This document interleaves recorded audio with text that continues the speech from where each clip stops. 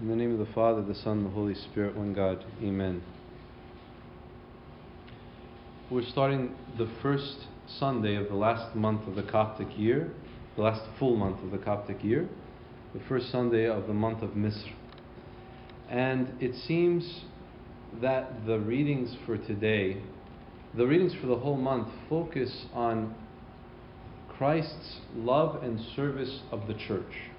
Christ's love and service of the church. And you can go and reread and focus and see how that comes out in all of the readings. For example, last night the gospel reading was about the disciples rowing across the sea, and it was tumultuous, and the waves were pounding the boat, and Jesus came to them walking on the water and calmed the storm. And that is a reference to the church, for the church, that it's in this world, and in this world there's lots of storms that happen in this world, but when Christ is with us, He calms the storm, and He's able to grant us the safety that we need. In the Pauline epistle taken from 1 Corinthians chapter 9, this is an entire chapter about St. Paul, and he's offering himself as a good example of a servant. A good example of a servant, as opposed to chapter 10, which is not so good. The examples are not so good. About how many saw the pillar of cloud, many walked through the waters of the parted Red Sea, and yet, even though they saw all of that, even though they were able to witness the hand of God in so many ways, they did not enter into the promised land. And so St. Paul is giving us a different example of the way that we approach Christ, the way that we approach God. At the end of the passage he says, and again remember, this is mainly about the leaders of the church, but it's also for application in your life. He says, I become all things to all men, that I might by some means save some. And he says, and I run the race, not as one who, I run in such a way that I may obtain the prize. And everyone who competes for the prize is temperate in all things. Now they do it for a perishable crown, but we do it for an imperishable crown. So I run, not with uncertainty. I fight, not as one who just punches the air, but I discipline my body, bring it into subjection, lest when I have preached to others, I myself should become disqualified. Imagine St. Paul, the great St. Paul, is worried about being disqualified. And this isn't the only place that he writes about this fear of his. Also in Philippians chapter 2, see if I can remember the verse, he says, For I know, for all that I desire is that I desire to know Him and the power of His resurrection, the fellowship of His sufferings, being conformed to His death, if by any means I might attain to the resurrection of the dead. So he says this about himself. He says, I am seeking to know all this so that I can be saved in the end. And if St. Paul is worried about our salvation, we too have to be worried. Not in the sense that we are scared or frightened that God will cast us into Hades or cast us into hell, but we are scared lest anything we do might upset Him. Anything we do might be a judgment upon us, that we might live a perfect life. And St. Peter, in his Catholic epistle, he says, First Epistle of Peter, chapter 3, verse 8, finally, all of you be of one mind. Again, he's giving us guidance. Have compassion for one another. Love as brothers. Be tender-hearted. Be courteous. Not returning evil for evil. He's writing to a people that are suffering. He's writing to a people that are being persecuted. And he's telling them, when you are reviled, bless, instead of reviling in return. And he gives us Psalm 34. Who would love life and see good days, let him refrain his tongue from evil, his lips from speaking guile, let him turn away. Yani, it's instructions. What I mean is, it's instructions for us about how we can focus on being true servants of the one God. And of course, the Acts chapter 19, this story about Diana and this uproar, and all these people are following Diana. They worship, this is their god or their goddess. But it's showing you the difference between an earthly religion and a faith and the faith that God has given to us. That you can have a religion that's entertaining. You can have a religion that you can make money off of, because they were people that made the images of the goddess Diana. And you can have even charismatic preachers that excite you and encourage you and make you feel like, yeah, this is a great emotional event. And this is different from what Christianity brings, because what Christianity is ultimately about is suffering and commitment to that one true God. St. Paul also in chapter 9 of the Pauline epistle talks about the suffering and what he endured. Now, to bring this all together is today's gospel and especially today's psalm. If you focus on the psalm itself, Psalm 79 or 80, this is a famous psalm that we sing in our church in the Aspas Muswatas. In Arabic, it's Ayyuhar Rabb ilal Quwat, right? So then, O Lord of hosts, O God of hosts, turn, look on us from heaven, and behold and visit this vine, and restore that which your right hand has planted. And then we have in the gospel the story, Christ gives a parable. Now this isn't just any parable. This isn't just any parable. This is a parable that cuts to the heart of Israel, and cuts to the heart of the leadership of Israel, of the priests, of the chief priests, and of the scribes, and of the Pharisees. This parable has a history in the Old Testament. And the Old Testament, it's interesting that the prophets are mainly against the priests. You think that they're all on the same team, they all should be working and helping and serving God, but the priests were not being honest in their work. So the prophets came to speak out against the priests. So Isaiah spoke to the people of Israel, and in speaking to the people of Israel, he spoke about how Israel is the vineyard of God. And he says, let me sing of my beloved a love song concerning his vineyard. My beloved had a vineyard on a very fertile hill. He dug it and cleared it by stones. He built a watchtower in the midst of it and hewed out a wine vat in it. This is Isaiah chapter 5. The vineyard that God has planted. And this was for Israel a great source of comfort, that God loved them so much that He called them His vineyard, and that He took care of them like a vine dresser takes care of a vineyard. And in the Old Testament, not only was Israel the vine, but Israel was the son. The son. He says earlier on, he says, this vine, he says, when Israel was a child, it says in the Psalms, you did bring a vine out of Egypt. You did drive out the nations and plant it. You didst clear the ground for it, and the mountains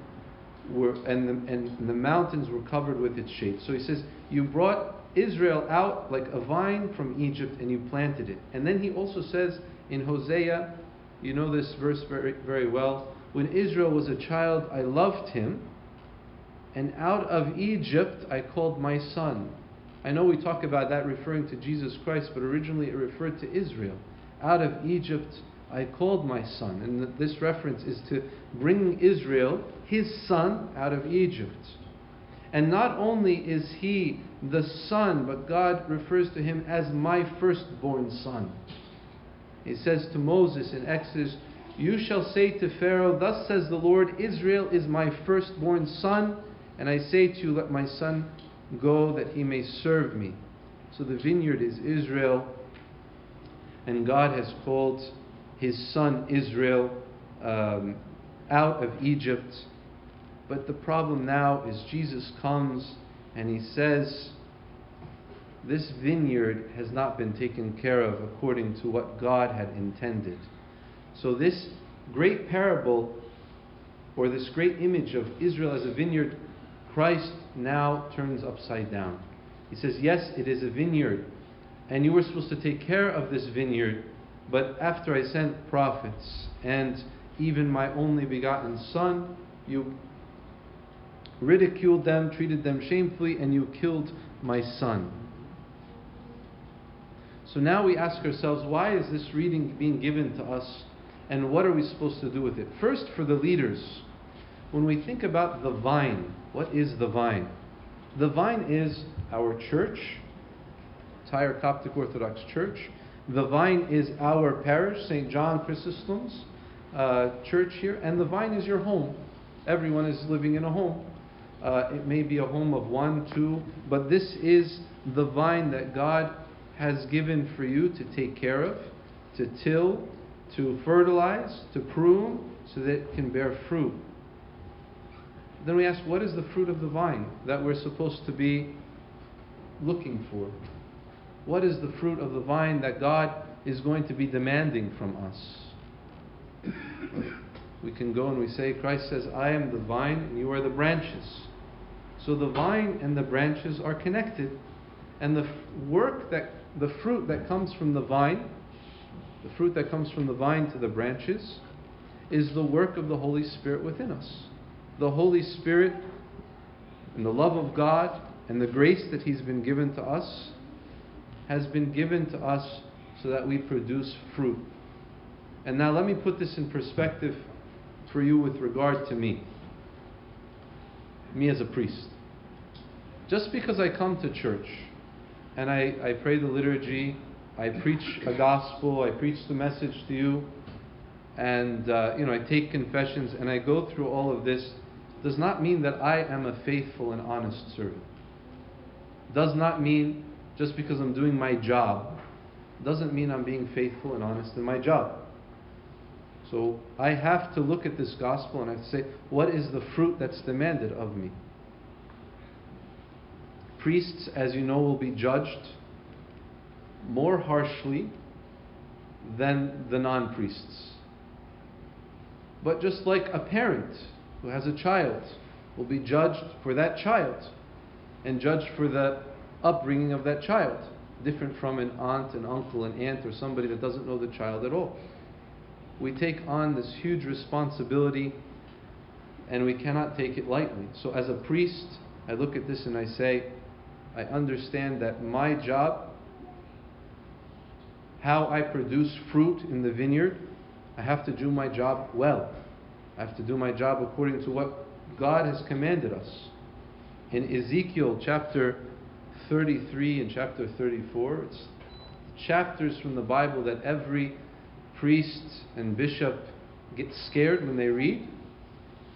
God says to the priests or the watchmen, the shepherds in Israel, He says, on you is the blood of everyone that you take care of. If you do not warn them, if you do not teach them, their blood will be on your head. Right? But if you do teach them, if you do warn them, if you do guide them, the blood is on their head. So the job of the priest is to teach and to warn and to say, watch out, this is a problem. Watch out, this is an issue. But think in your mind, what do you want Abuna to do? What do most people ask from Abuna? You don't have to say it out loud, but just think. Let me give you a different example. Would you go to a mechanic and ask him to bake you bread? No. Okay. You'll have a lot of oil and stuff in that bread. Or do you go to a barber or a hairdresser and ask him to do surgery on you? or her to do surgery. No, you don't. There's a job. What I'm getting at is the job of the priest is very specific, but sometimes we want the priest to do other things. But what is it that the priest can do for you? And what is it that the priest is here to do for you? The priest is not here to comfort you and say everything is okay. Actually, that's another problem from the Old Testament, right? In Jeremiah, God was condemning the priest because you say peace, peace, and everything is okay, but everything is not okay. Everything is not okay. So when Abuna is a little bit strong or emphasizes a certain point, it is not because he wants to make your life difficult. It's because we have to face the fact that God is going to come back. And when He comes back, He's going to say, everything that I wrote down, everything that was written down through inspiration of the Holy Spirit, I really meant it. I really meant what was written. And that each and every one of us has to give an account. At the end of the year, it's a good time for the Coptic year. At the end of the Coptic year, we end in August, right? September is the beginning of the new year.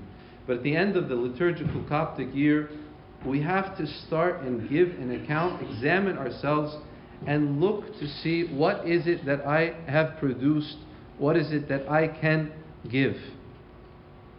I'm not especially happy with what I'm saying. I'm not happy with the burden that is placed on me or the burden that is placed on you. But there are things that Abuna does, that the priest does, that benefits you if you take it in the right way. Right? If you take it in the right way. If there is a correction, think of it like this. The priest is coming to pretend like he's collecting fruits from you. So he's asking you about your prayer life. He's asking you about your fasting. He's asking if you go to confession. It's not that Abuna is eager to hear what your dirty secrets or anything that's going on in your life. Abuna, the priest does not want this, but he's trying to encourage you. When he's asking you, are you giving to the poor? When he's asking you, are you giving to the church? Are you giving time to your kids? Are you giving time to your parents? Are you giving time to your spouse? Are you giving time to God? It's not to make you feel guilty about anything. It's not to make you feel like you're failing at what you're doing. It's always to encourage you. It's always to encourage you in the spiritual life. This parable about the vine dresser is a parable for us first to recognize the love of God, that He has given us everything that we possibly need in our spiritual lives. He's given us, it's not about success, it's not about a good job, it's not about a good financial security for the future. That's not what God is really here to give you. God is giving you everything that you need for spiritual life. And this is the concern of the priest. Your spiritual life, your salvation. And the concern of the priest keeps him up at night. You lose sleep over it. And sometimes the priest gets a little discouraged and says, why am I working harder at this person's salvation than they are working? Why am I doing more work about this than they are? Everyone has to understand you have the tools. There's no magic prayer that can be said to take away all of our sins and take away all of our problems and help us to become spiritual. But let me tell you, what we do have in the church, what is given to us, the tools of fasting, the tools of praying the Psalms, the tools of going to Vespers, praying midnight praises, coming to church, the mechanism of, hey, you know what? I can give money to God by giving money to this charity or giving money to this church. All of this is given to us so that your connection with God becomes stronger and stronger and stronger. These are all points of contact. Points of contact. In any relationship, you need a point of contact. No marriage can be sustained by text messages. There needs to be face-to-face communication.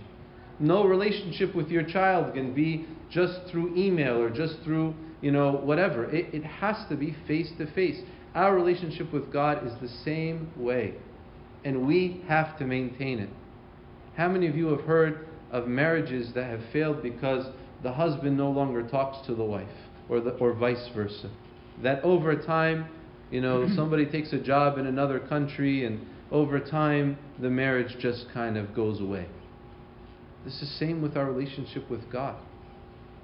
And so this idea of us being a vineyard that produces fruit, it can only produce fruit if we stay connected with the vine, who is Christ. I am the vine, you are the branches. And by the way, He says, every branch in me that does not bear fruit, He takes away. And He also says, every branch that bears fruit, He prunes. How many of you know what pruning is? Do you prune with a nice brush? Do you prune with a knife and scissors? You prune, you get cut. So being part of the vine doesn't mean everything's hunky-dory, everything's good.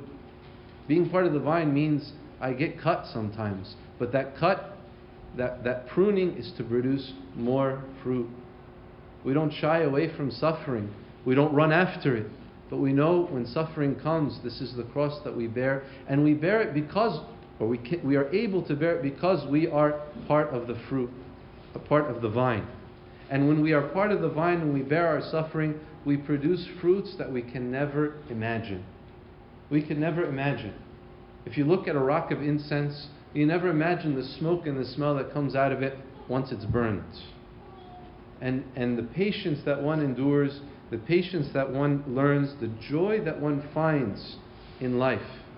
One of, we take a lot of things for granted. And we have to remember that in our spiritual life, part of the fruit that we can bear is to be thankful for everything that God has given to us. Even when He takes things away from us, we're thankful for it. Thank you for everything, concerning everything, and in everything. And this is how we begin our funerals. It's how we begin our weddings. It's how we begin our liturgy. It's how we begin our day. It's how we end our day, with this idea of thanksgiving. My brothers and my sisters, Christ left us here with everything that we could possibly need in order that we can return to Him. And the fact that He's putting it in this parable, the idea of producing fruit, is very simple. Stay connected with me. Unite yourself with me. Be in communion with me. And let's work together. This is what He's saying. Let's work together.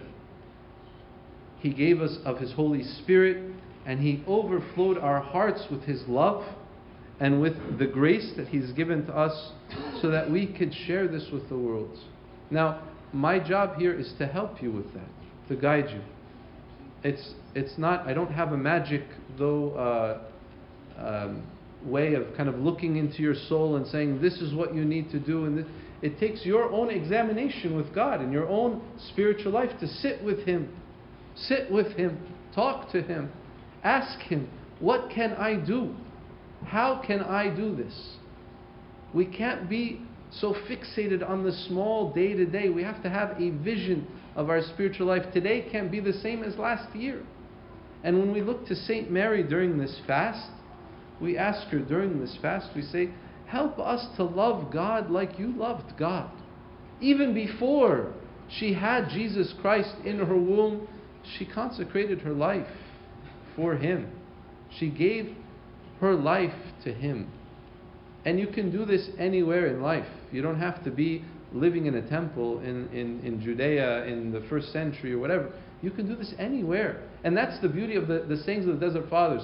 St. Anthony was shown a man who lived as a doctor and gave his money to the poor. St. Macarius was shown 2 women who lived together with their husbands and their children, and they didn't know which child was theirs. which was from their womb, which was from the other woman's womb. They loved each one the same. Abba Daniel was shown a man who lived in the city, and it was revealed to him that he judged no one. This is how we produce fruit in this life. This is how we take the spiritual words that God has given to us through His Word, and we bear our cross and we carry it, and you will see the fruit that come along the way. But don't wait. Don't wait till tomorrow. Don't wait till you get past this job. Don't wait till pass this exam. Don't wait till you pass this phase. Don't wait for anything. It can happen now, in this moment, in this day. Don't wait. Don't delay, because you do not know when He's coming. And we're not fearful of it, but we want to have as much fruit as possible. May God allow us to take His Word seriously and give us the grace of His Holy Spirit to inspire us and to guide us. Let us not focus on our failures. Let us focus on the success that God is able to give us, and He gives us from day to day. Every morning, as it says in Lamentations, every morning His compassion and His mercy and His grace are renewed. It's new every morning. We have a new, fresh start. May God allow us to grow in the spiritual life, accept our fasting and our prayers, the intercessions of the Holy Mother of God, St. Mary, and through the prayers of St. John Chrysostom. To God be the glory, now and ever, and to the age of all ages. Amen. We exalt you.